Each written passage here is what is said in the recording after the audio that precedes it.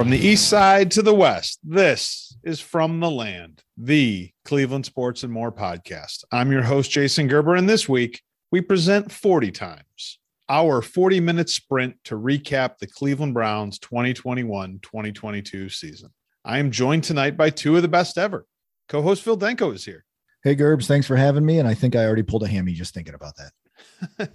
Journalist and Worth Bingham Prize winner Chuck Rambaldo is here as well. I'm going to need an explanation for the awards that I've won. The Worth Bingham Prize for Investigative Reporting is an annual journalism award which honors newspaper or magazine investigative reporting of stories of national significance. So congrats, Chuck. That's quite an honor. It is well deserved. Appreciate it.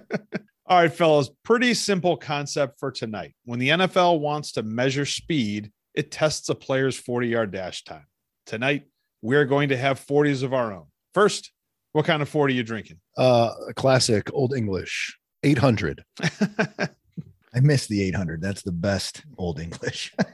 I have a Milwaukee's Best Ice because my dealer was out of Old English 800. And boy, do I miss it. Yeah. Supply chain issues hit Ludington, Michigan, too, because there was no King Cobra at the corner store today. I ended up with a Colt 45. 45. Works every time. Every time. Works every time. Next, fellas, I'm going to put us on a clock and give us 40 minutes to recap the Browns season. Our 40 minutes will cover offense, defense, and coaching from the 2021-2022 season. And we'll also look ahead to what the Browns may be doing leading into next season. Any questions on tonight's format? We're talking about the Browns? We're talking about the Browns. All right. Good. All right, fellas. On your mark, get set. We are officially on the clock. All right, Denko, let's start with you tonight. Scale of 1 to 5. 1 being socks on Christmas when you're 45.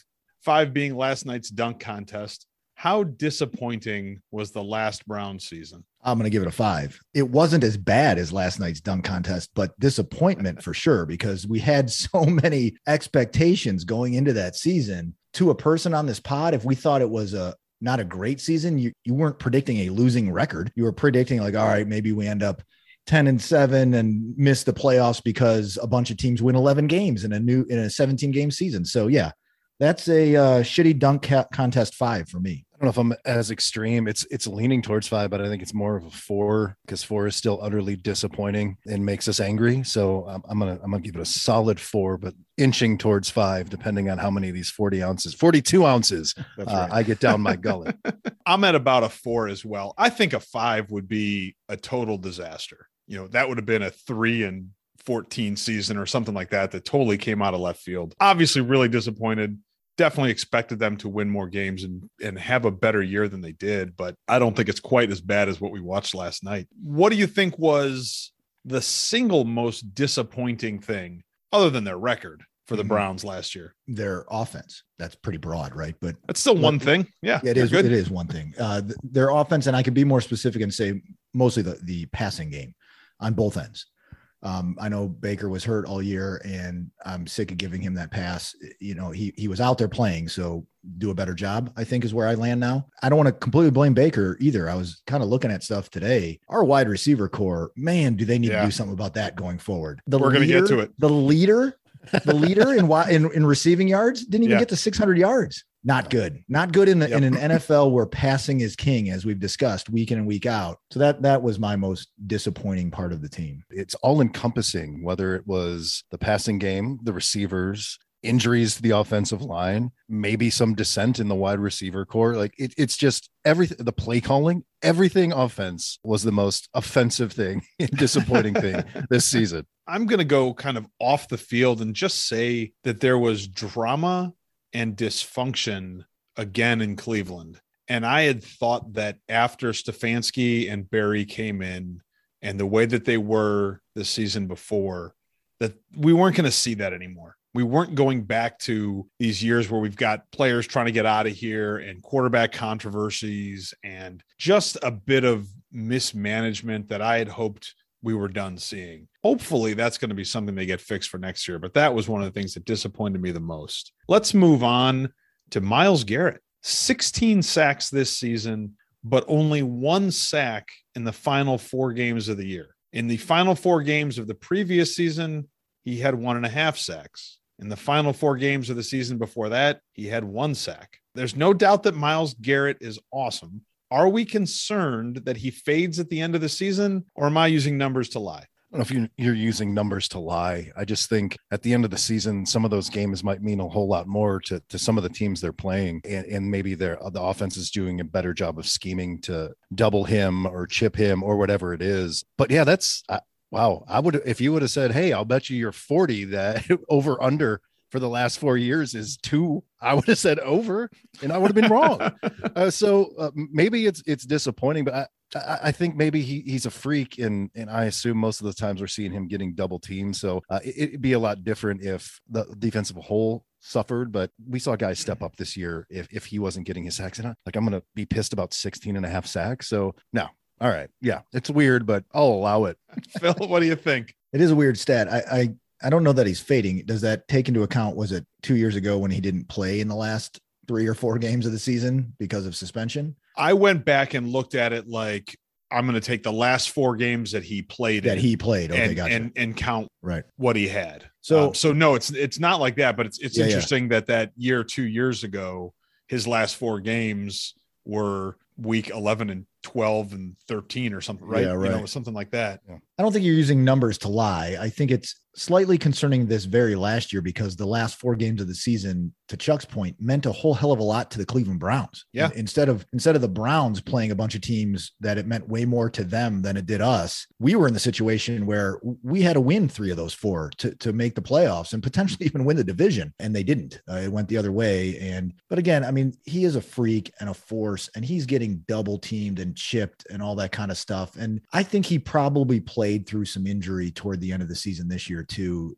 and he never really talked about it much. I mean, you saw him kind of limp off the field a couple times in the last quarter of the season, but so I don't know. We'll see. It would be nice to have someone of his skill set dominate those games where so much is on the line. I mean, we saw it in the Super Bowl, right? Yep. I mean, not the same position and not exactly the same skill set, but everybody knew that Aaron Donald was the best guy on the field. And I think Myles is that type of guy. But every once in a while we would see this even in game during the season where, all of a sudden it's a third down or a 4th down or something like that late in the game. And he's on the bench or he's off the field, like catching his wind or something. And that always seems strange to me. And that's kind of what got me looking at the numbers and wanting to see what he did at the end of the year. And I think it's a problem if the guy disappears in the last quarter of the season. Sorry. Apologize. That was Colt 45 answering the question. I agree. I couldn't have put it better myself. Oh man. So I don't know, man. I worry that he's a freak and he's an animal and he's a fantastic dude. And I really like Myles Garrett as a player on this team, as a member of professional athlete community in Cleveland. But I worry about him staying healthy and whether or not he's going to be showing up in those big games at the end of the year.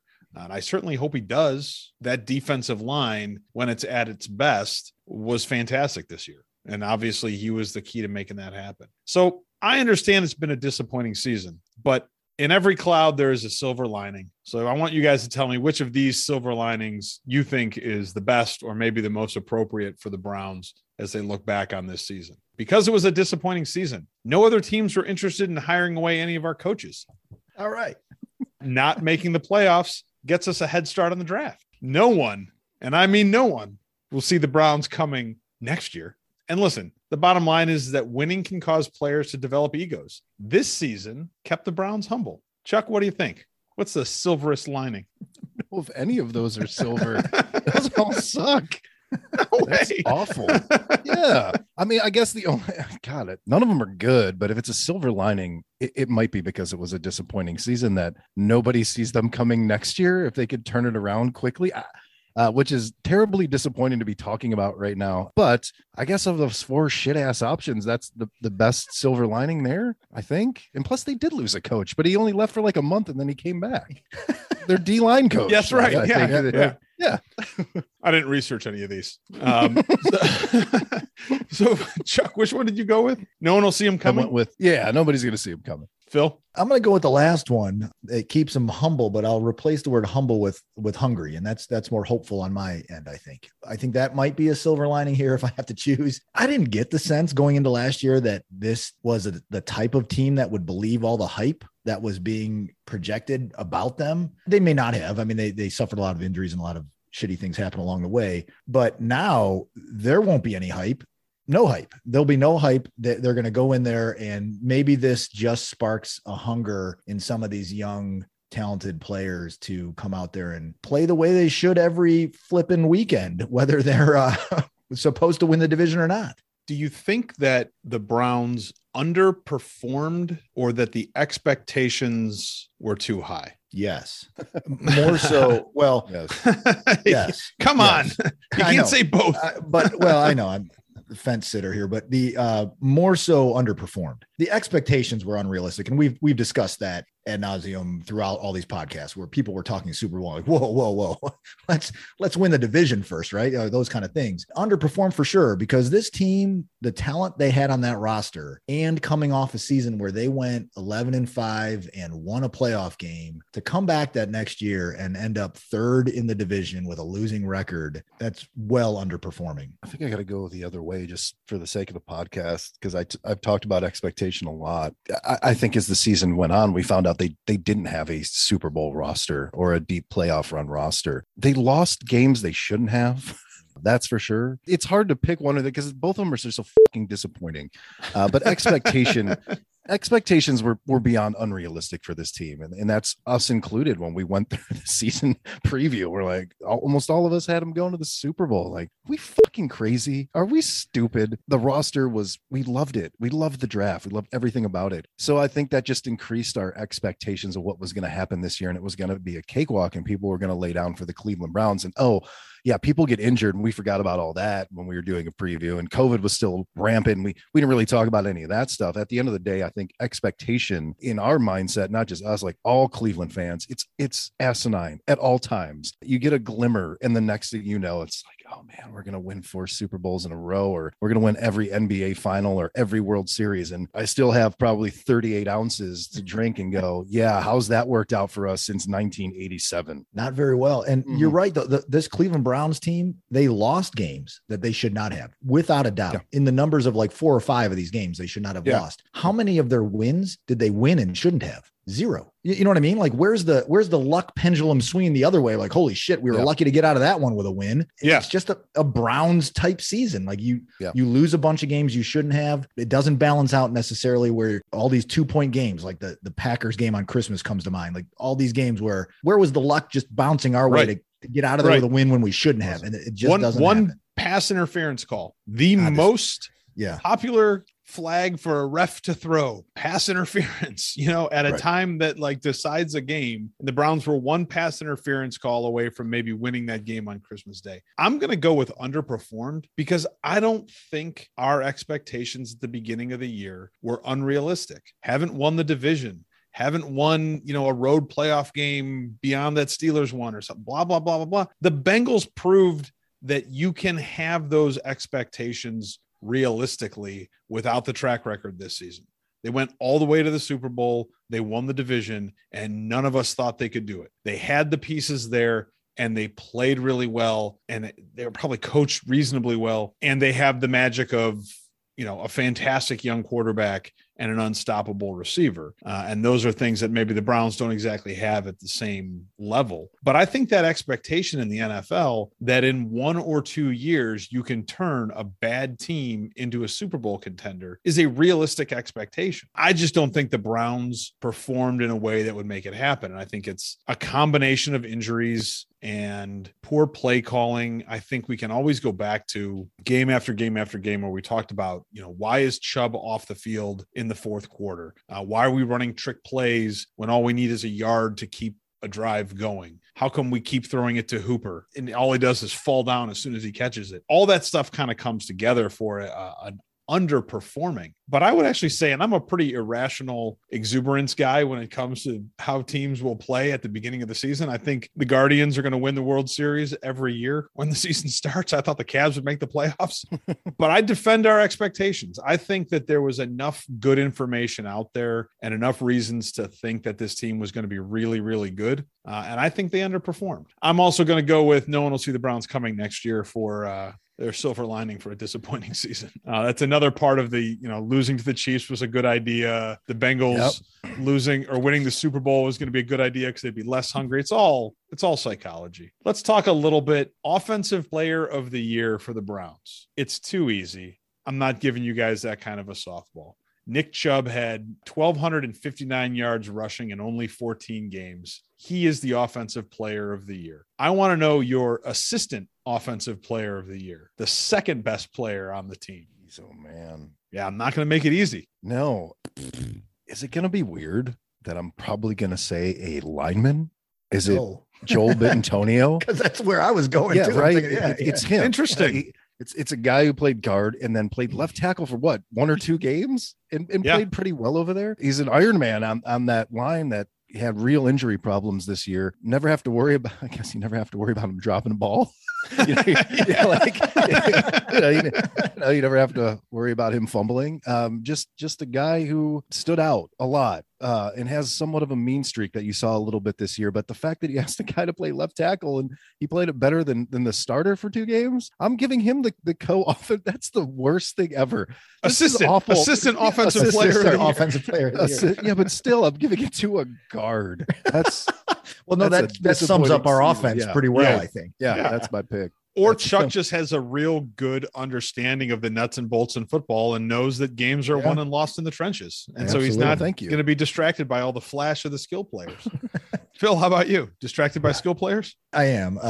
Shiny things running around. Chuck's right on, though. I think there's probably 2 or 3 assistant offensive players of the year on that offensive line if we really dug into it, right? Bitonio leading that pack. It's the assistant offensive player of the year. Yes. Not the assistant to the offensive player of the year. So it's because I'm going to go either Donovan Peoples-Jones or D'Ernest Johnson. So I think I'm going to lean towards Donovan Peoples-Jones because not that his stat line was that crazy. He did lead the team in receiving, which is crazy, but the stat line wasn't that great. But here's a guy in his second year that I think he's kind of coming into his own and cementing himself in the starting maybe 2 wide receiver, the number 2 wide receiver, replacing like a Jarvis Landry kind of guy that's going to go out there and be on the field, every game, every play and catch the ball. That's what we need. Catch the ball. So I'll lean towards Donovan Peoples-Jones. I think there's an argument for D'Ernest though, man. I actually looked this up. He played in all 17 games. He was one of the only guys on offense that played in all 17 games. He only started a handful. That's where he got all his yards. But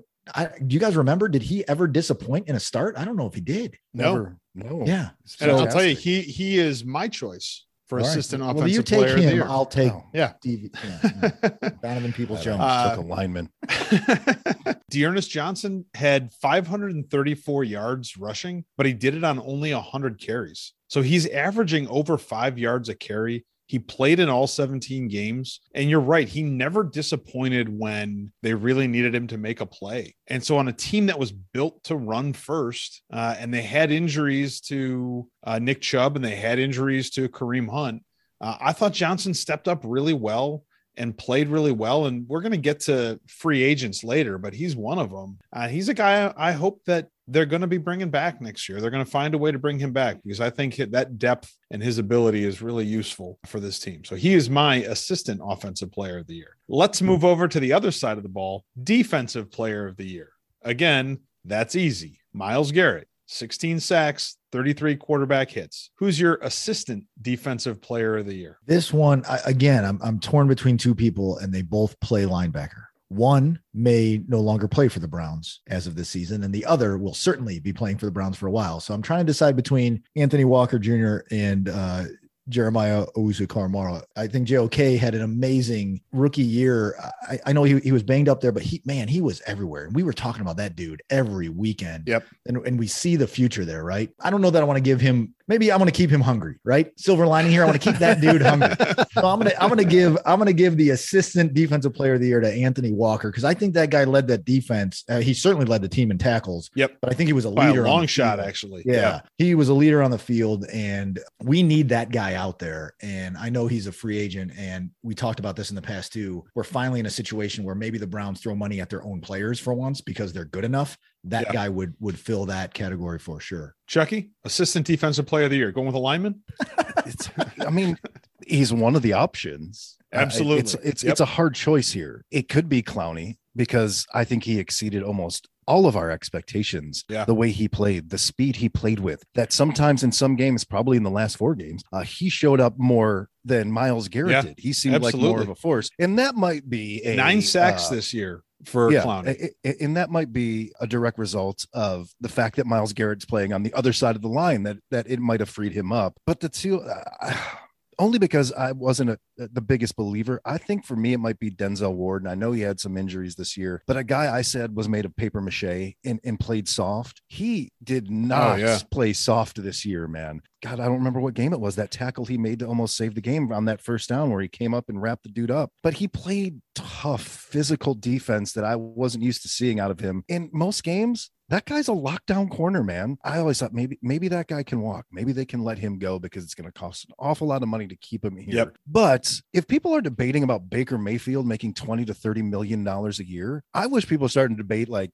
how could we let this guy go who may be a top 10 or 15 corner in the league? Yeah. Who only makes a rookie on the other side of the field, Greg Newsome, a much better corner. So I think I'm going to go with Denzel Ward only because I was so surprised that I saw another gear for him in a physical one that I had not seen in previous years. He had a really great year. My assistant defensive player of the year, I'm going with John Johnson. 61 tackles, 3 picks. He had half a sack too.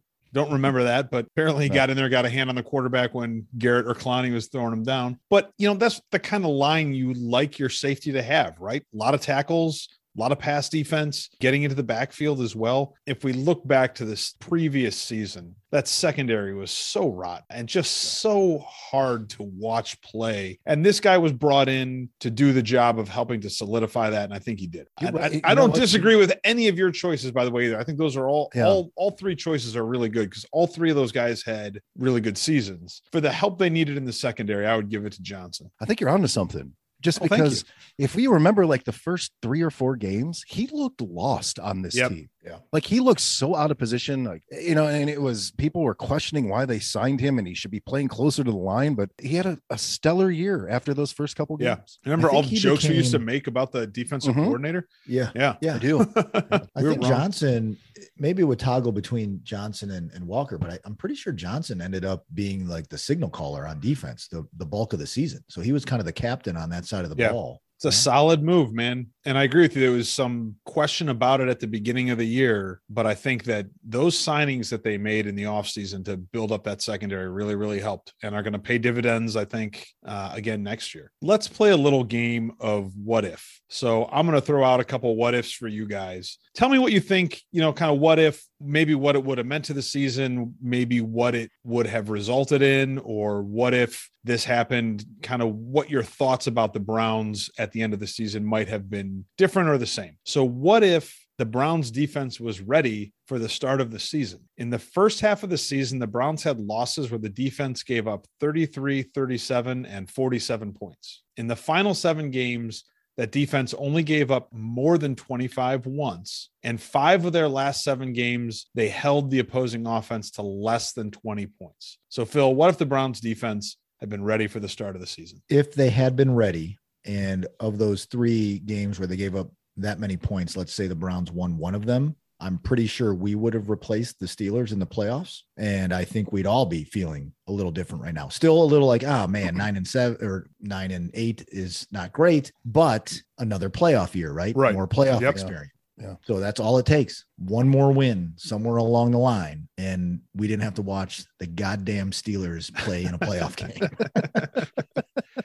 I like playing what if, because if the question you're asking, if the what if is right, they win against the Chiefs and they win against the Chargers. Yeah. And it's a completely different season. And they win a division, right? Yeah. They That's might it. win 2 the division games. then. Yeah. That's it. So that's a good what if. I like that I one. like that too. All right, good. I'm glad you guys like this game. What if Baker Mayfield had left the Texas game when he got hurt and just gone on the IR and had the surgery then? What if, Chucky? Ooh, baby.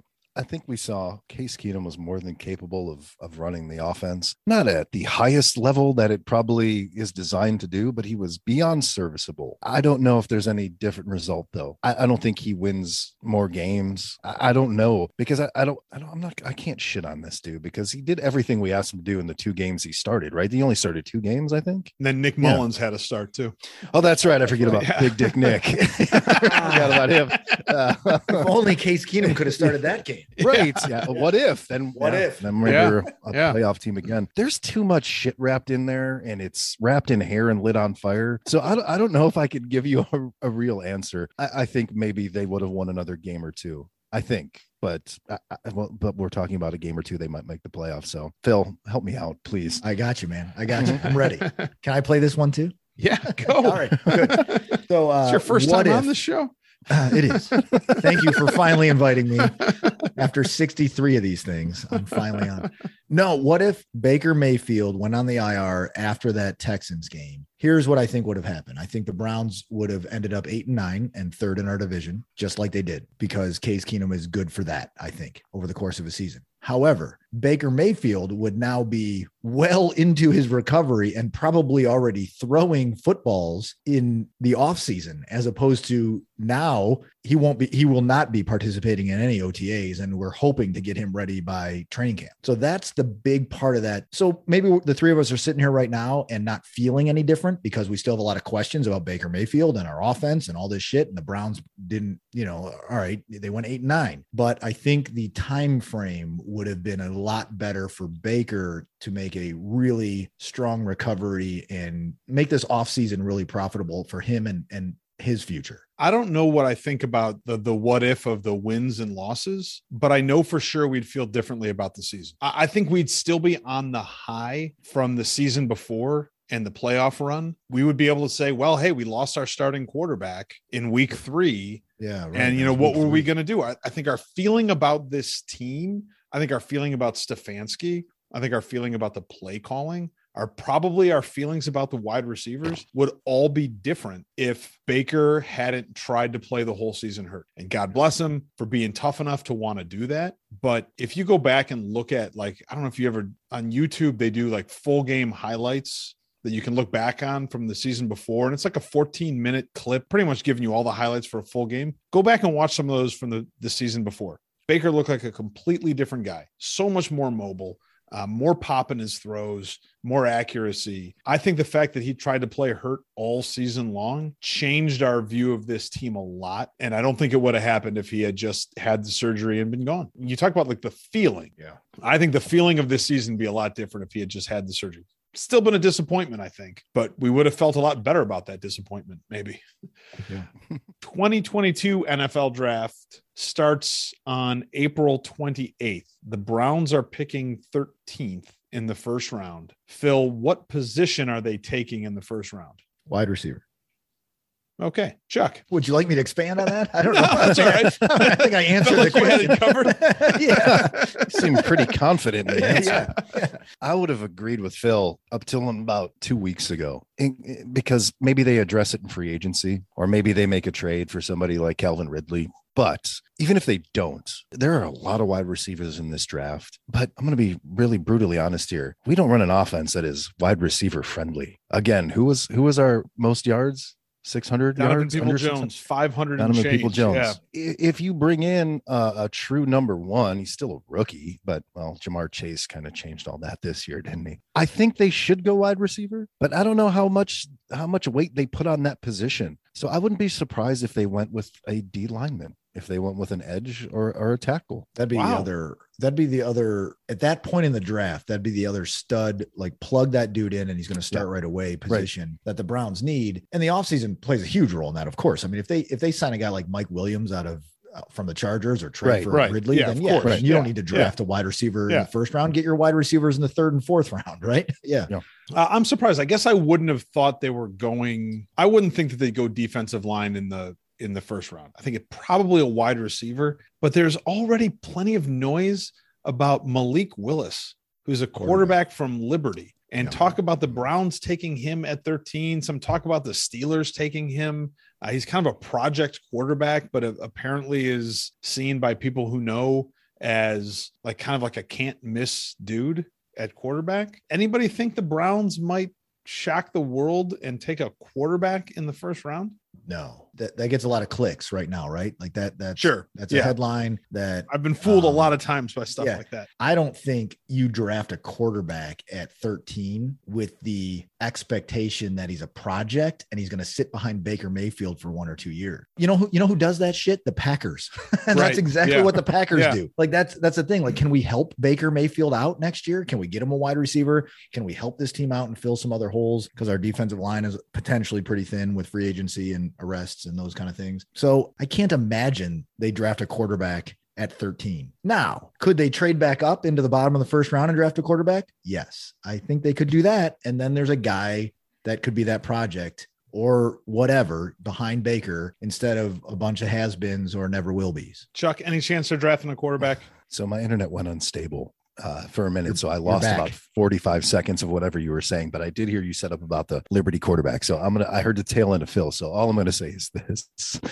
Why draft a project quarterback when you already fucking have one on this roster? That's a really good point. So I would focus on it. You barely need to pay attention to this show, Chuck.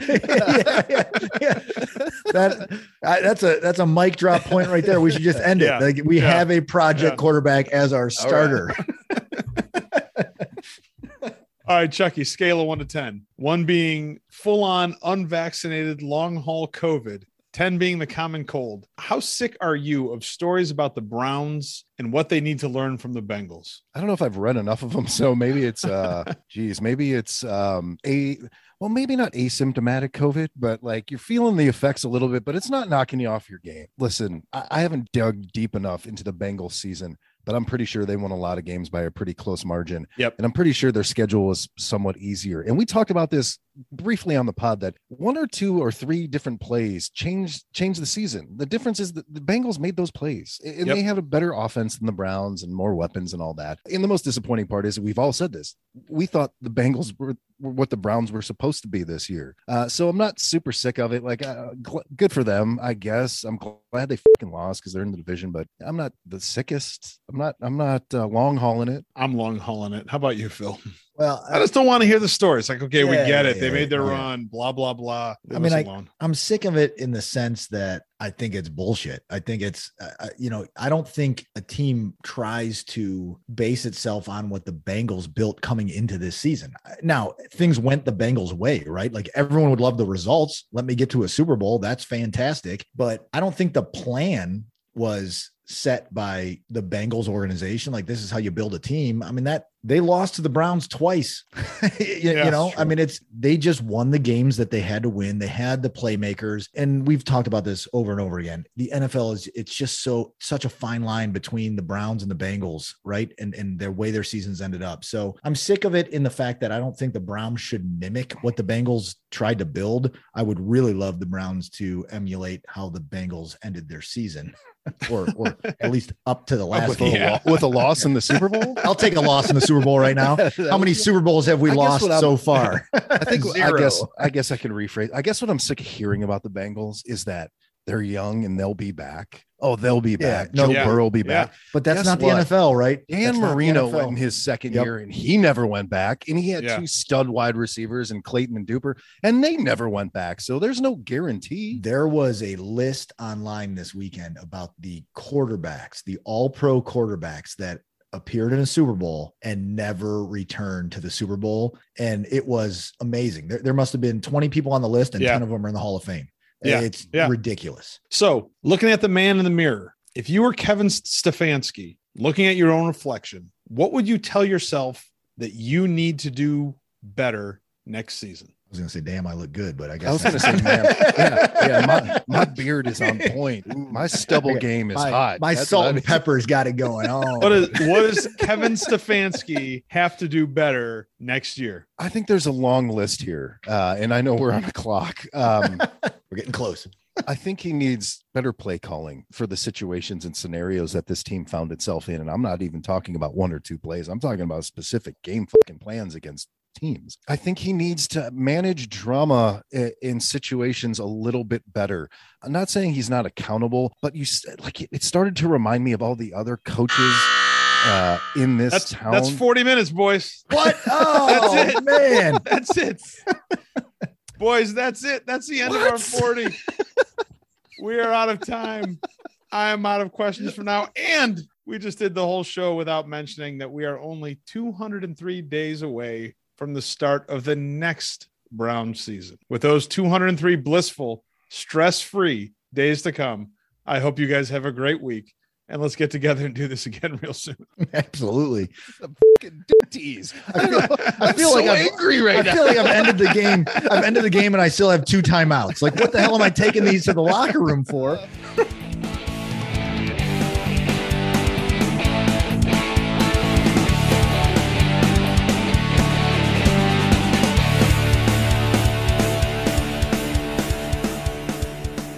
Let's move over to the other side of the Cold 45 getting in the way. Cold. How sick of you? How sick? I haven't dug deep enough into. On your mark, get set.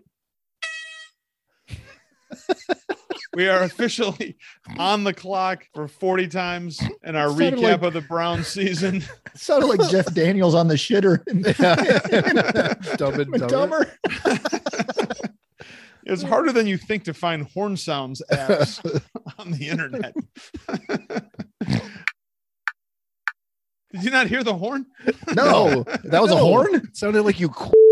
Where's back to Jeff Daniels taking a on the shitter. That's what we needed. Oh man. So go ahead, Chuck, finish what you're saying. Kevin Stefanski, look in the mirror. I got another one to run by you guys too. I think what I was starting to say was I got really tired of the same. Did anybody finish their 40 and 40? No, I still have no 40-40 man in this crowd. I got tired of hearing steroids. The same kind of talking points after losses where we got to be better. I have to do better. Yep. The team has to perform better.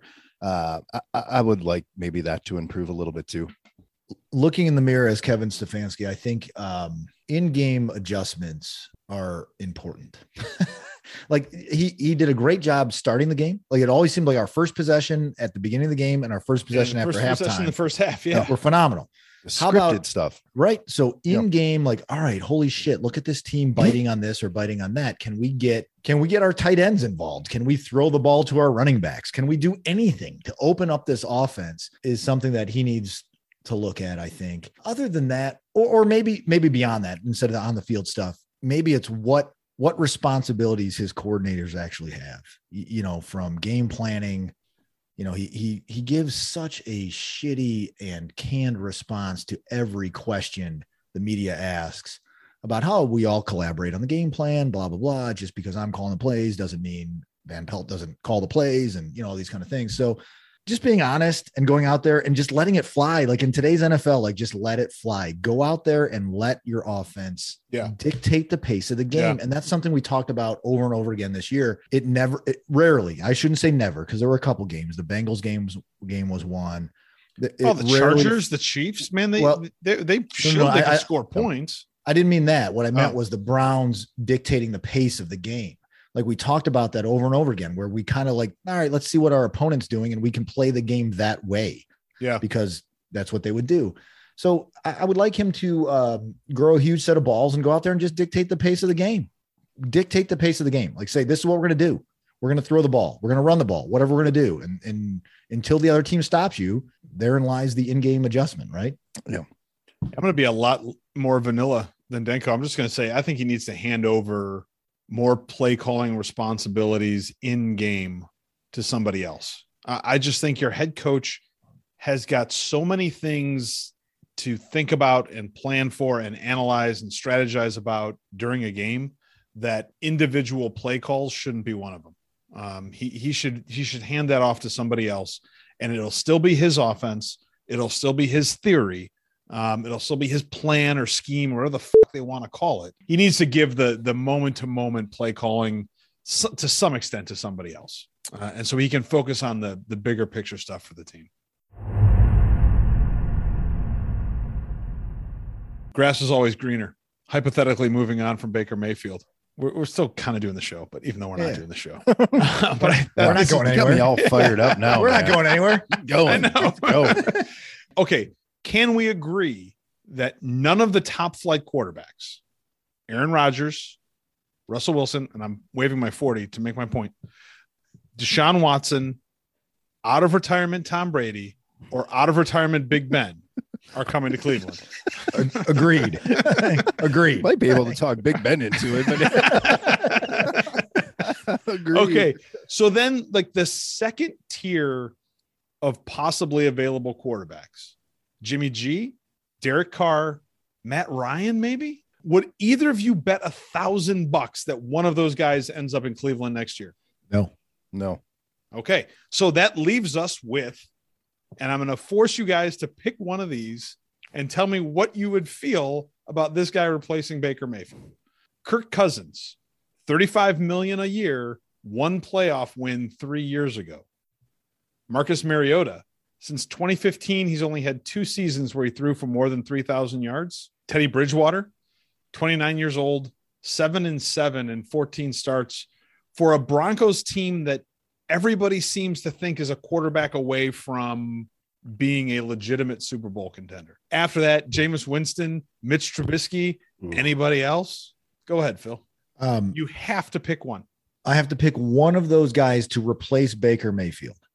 So we're going to replace a guy that has proven when healthy can win in the NFL with a bunch of guys who have. This is a hypothetical. This is for all those people who want to get rid of Baker. What? All right. Let's go So I'm going to choose one. I got one. Available. I got one. I'm going to choose one. If I had to choose one of those guys, the third tier that you just said, I'm going with Jameis Winston. Whoa. Yeah. Man. Gross. The guy, because yuck. Because I think he's going to throw the ball 50 times a game, throw 4 picks. It's going to be a shit show. It's going to be a circus, and it's going to be the modern NFL offense. But Cheryl Miller's brother is on this 75. If I could pick Cheryl Miller or Reggie Miller to be our quarterback over Jameis Winston, I would do that, but that was not an option. George Gervin looks like a black junior soprano. Go ahead. George, he's the original Iceman. He's the original Iceman. Yeah. Yeah. George the Iceman. How come Lenny Wilkins isn't in town? What's going on? A bunch there? of guys not. How come he's waving in front of a white screen? Lenny Wilkins. Yeah. Come on, man. Real. Anyway, those quarterbacks all suck, and I will take Baker Mayfield over all of them every day of the week. I understand that. That is the point that I'm trying to make. You forced me to choose a shit quarterback. So I went with a guy that has the arm to throw the ball all over the field. Chuck, what about you? If you have to take one of these guys. I know I have to, and I can't replace Baker Mayfield with Baker Mayfield. So it's going to be really weird here, boys. Are you ready? Yeah. It's Teddy Bridgewater, and here's why. He doesn't have to do a whole lot. Jameis Winston, big arm, can throw it 50 times a game, but that's not this offense. This offense is turn around and hand it to somebody and make the throws you need to make and not do anything outlandish. You don't have to throw the ball 70 yards in the air. You don't have to do that. You don't have to make every back shoulder throw. Teddy Bridgewater is more than capable of running this offense and the team winning with this offense. Because I think out of all those guys you listed, Teddy Bridgewater's played on some shitty teams, but I think he might have the best record out of all those guys as a starter on that tertiary level. I honestly don't know who I would pick. I think Cousins can. All right, you got to pick someone. I got to pick somebody. Yeah. I thought Cousins was on the second. Wait, tier. he was on the second tier. I would have definitely picked Cousins. Garbage. No, Cousins was the first one on the third tier, but he's $35 million a year, and he's won one playoff game. Yeah, give me a break. Is that really better than Baker Mayfield? Would you feel good about that? No, I didn't realize he was in the third tier, and that might be. No, he is. He's the most expensive guy in the third tier. I think Chuck convinced me to go with Bridgewater. Hey, welcome to my side. That thing is that, like, he doesn't have to do a lot. Let's just run the hell out of the ball. Yeah. So another thing, which gets you 8 or 9 wins in the NFL. That's what that gets you. Yeah, that's true. You know? Again, my point in this entire segment is breaking down the fact that all of these people who want to get rid of Baker are out of their minds, because there is no better option right now. Right. Because Aaron Rodgers, Russell Wilson, Deshaun Watson are not coming to Cleveland. It's just not happening. I don't even think I think Deshaun Watson, even with all the shit that he's dealing with, has better options than coming to the Browns right now.